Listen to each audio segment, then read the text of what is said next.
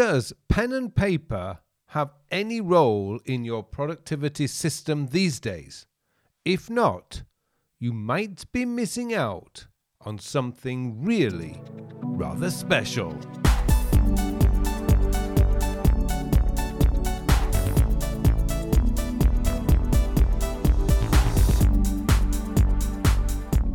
Hello and welcome to episode 311 of the Working With podcast, a podcast to answer all your questions about productivity, time management, self-development and goal planning. My name is Carl Pulleen and I am your host for this show. Now, a few weeks ago, I posted a video on YouTube that demonstrated how I have gone back to using a pen. Or rather, a few of my old fountain pens, and some paper to start planning a project. I've since added doing my weekly planning on paper too. This video and a subsequent follow-up video garnered a lot of interest and some fantastic questions. It also goes back to a question I was asked on this podcast last year on whether it was possible to create an analog version of the time sector system. Well, this week's question is a follow-up to that question, and I hope my answer will encourage you to explore some of the unique ways the humble pen and paper can aid in your productivity journey. So with that said, let me now hand you over to the mystery podcast voice for this week's question. This week's question comes from Tom. Tom asks, "Hi Carl, I recently saw your video on going back to pen and paper. What was your thinking behind that decision?" Hi Tom, thank you for your question. In many ways, the reason for the experiment was something I tried when I was flying over to Ireland for the Christmas break. I decided to take a pen and notebook with me to see if my planning and thoughts would flow better on paper rather than how I usually do it through a keyboard. Now, the idea came from a video I had seen with Tim Ferriss, where he discussed how he finds his ideas flow better when he puts pen to paper. Plus, I have seen Robin Sharma, Tony Robbins, Andrew Huberman, and read about many historical figures such as Presidents Kennedy and Nixon, as well as Winston Churchill, Ian Fleming and Charles Darwin, all take copious notes on paper. I wondered if there was something in it. When you think about it, the chances are you spend far too long in front of a screen these days. If it's not your computer, it's going to be your phone or TV. We just don't seem to be able to get away from them. When you pick up a pen and a pad of paper, you are no longer looking at a screen. The whole effect on your eyesight is going to change. This is certainly something I was beginning to feel. Pretty much everything I do involves a screen. There's even a heads-up display in my car. I just don't seem to be able to get away from them. Then there's the type. I was recently looking through some of my old planners from 2009 and 2010 and found myself being transported back 15 years to what I was thinking back then. It was a wonderful, nostalgic journey. My handwriting was unique. I could tell which pen I used and even the ink I was using back then. I can look at a digital document I created 10 years ago and it's boring Helvetica in black. It pretty much looks the same as any document I create today. There's absolutely nothing nostalgic. There's a wonderful video on YouTube by Adam Savage. Yes, the Adam Savage, formerly of Mythbusters, where he shows an exact copy of one of Leonardo da Vinci's Codex. Wow, I was blown away. It looked gorgeous, even though Da Vinci wrote backwards. The aged paper, the diagrams, the pen strokes, everything looked so beautiful. So as I was thinking about how I could bring pen and paper back into my system, I realized the one area where paper, for me, always works better than digital is in planning. Well, certainly the initial planning stages. I also find, despite Apple's attempts at creating quick notes using the Apple Pencil, it's still not faster than having a notebook next to you on your desk with a pen. Now, one problem many people face with using pen and paper is you end up with a load of half-empty notebooks all over the place. I can assure you, if you think there are too many productivity apps around, wait until you begin going down the notebook rabbit hole. There's thousands of different styles, colors, and papers. You'll learn about the incredible quality of Japanese paper and what constitutes fountain pen friendly papers. You'll learn about dot grids, graph, and lined paper. Then there are the covers, leather-bound, ring-bound, sewn, bonded, and wow, so many decisions. You have been warned. And if you start investigating fountain pens, you'll find yourself in serious trouble. YouTube is full of videos on what constitutes the best pens for all kinds of writers. You'll learn about Grail pens, pens everybody wants in their collection.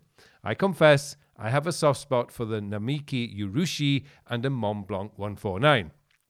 Anyway, don't say I didn't warn you. Now, back to how I am utilizing pen and paper in my system. I have two notebooks. The main one is my planning book, and this is an A4 lined notebook where I will begin any planning session. I write the title of what I am planning at the top and then brainstorm in one color, usually blue. Now, I find the best place to do this is at the dining table, not at my desk. There are no screens on the dining table, so all I have is my notebook and my blue inked fountain pen. This is what I call my first pass. Now, the trick here is to write whatever comes into your head and write anywhere on the page. Remember, this is the first pass. It doesn't matter how good or bad any idea is. Just get it out of your head. Even the craziest ideas may contain a seed of something very special. Once you've finished and can think of nothing else, close your planning book and leave it for 24 hours. Let your subconscious brain do its thing. Now, after 24 hours or more, come back to your note and with a different color pen, expand your initial thoughts. You could also bring your highlighters to the table if you wish. One reason I use royal blue as an ink color for my first session is a simple pencil looks great next to royal blue, but I do like to use black-green colors too. What you will find is you'll begin adding more ideas, and the initial ideas you had will sprout new, better ideas. This is what I call the second pass. It's there. If there is time pressure, I'll move on to the next step now. However, I prefer to have time to run a second and third pass just to get all my ideas out. So what is the next step? Well, this is where I scan the paper note into my Notes app. From here, I can pull out the key points and ideas and begin developing the project or video idea. There's often research to be done at this stage also, and to decide what action steps I need to take, all of which will likely require a computer. Now, the second notebook I have is my scratch pad. Now, this could be down to my age, but even at school, I always had a pad of paper and pen next to me for jotting down quick notes and random thoughts. There's something comforting about having it next to you. I could, for instance, be writing this script and suddenly have an idea, and I can quickly write it down on my scratch pad for later. Once it's written down, it's not going to be forgotten. I can deal with it later. Now, this notebook is an A5 ring-bound notebook. It's a perfect size for scratching down ideas, and the ring binding allows me to lay the book flat on my desk. At the end of the day, I will go through the captured notes to see if anything needs to be transferred into my digital task manager. Anything I've dealt with previously, I will simply cross out. However, the most important thing here is stepping away from the screen and all the distractions a computer will throw at you and just focusing on your thinking about a project, a goal, an issue, or whatever you need to think about. There's something about the feel of a pen that no digital tool can replicate. I've tried things like the Remarkable 2 and many of the other so-called paper replacements. Sorry, but they cannot replicate that exquisite feel of a fountain pen nib flowing across paper. I suspect this is why fountain pens are still popular among so many writers today. Handwriting is in our DNA. From the thousands of years old cave paintings to the ancient Egyptian hieroglyphics, we've been writing for hundreds and thousands of years. Keyboards and typing are relatively modern, and anything you type looks the same. After all, we generally use the same fonts for everything. With handwriting, you're creating art. It's unique. Each note is going to look different from a previous note. You can choose different pens and colors and take them anywhere and just sit and write. It's such a different experience from sitting at a computer screen and typing. The difference will give you different ideas and thoughts. Funnily enough, I have returned to writing my journal by hand again after 5 years in the digital journaling world. While it was very convenient to be able to add a photo to each new journal entry, I realized when I was reading through my old planners and handwritten journals, there was something so different about what I was reading. I rarely read through my old typed journal entries, but I was captivated by my old written journals. I could have sat there for hours reliving my life through a handwritten page. So there you go, Tom. That is why I have returned to the analog world somewhat. I would also add that I have started doing my weekly planning on paper too.